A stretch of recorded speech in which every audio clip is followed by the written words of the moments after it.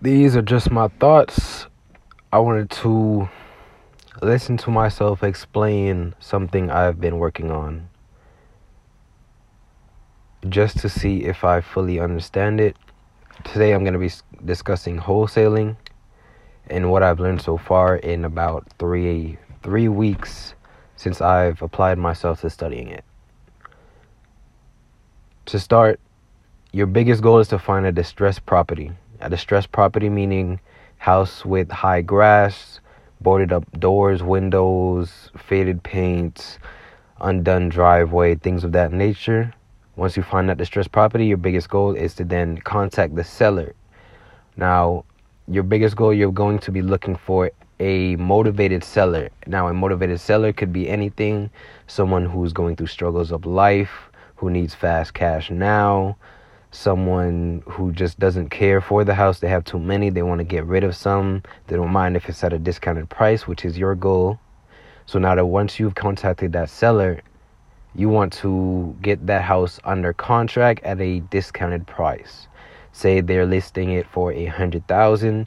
Your goal is to calculate the ARV, which is the after return value, meaning after the house is fixed up, how much could you sell it for? If they have it listed for $100,000 and the house is worth $150, just make easier numbers, $150 after it's fixed up, it can make $150.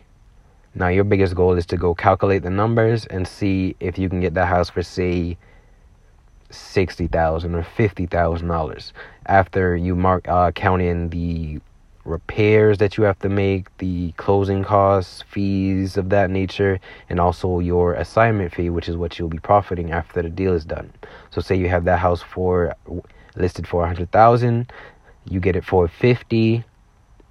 Now after you get that, you want to get that house under contract, which is a purchase and sale agreement. You get that purchase and sale agreement for $50,000.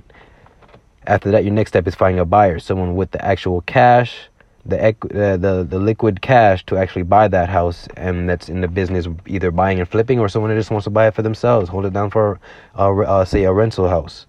So you find it for $50,000, you have it under contract, you go find a buyer and you sell it to him for, say, $60,000. In that deal, with that $60,000, you assign that $50,000 contract to a buyer for $60,000. That buyer covers everything. You get your $10,000 at closing day. The original seller of the house gets his $50,000, and you make $10,000 profit. It's easier said than done, but I feel like wholesaling, like I've learned from the people teaching me that I'm researching, it's a more unknown way to build fast capital. These people, a lot of the people I've followed to do it are black. I do have a couple Caucasian people I do listen to.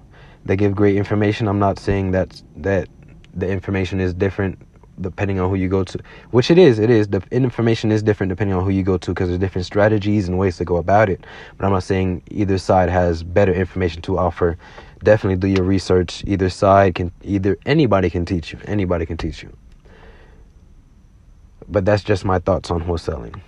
I'll check in with you guys again once I've completed my first deal, or say even found my first deal. I'll let you know my journey, and you can just learn with me as I go, and we can all get successful and rich together.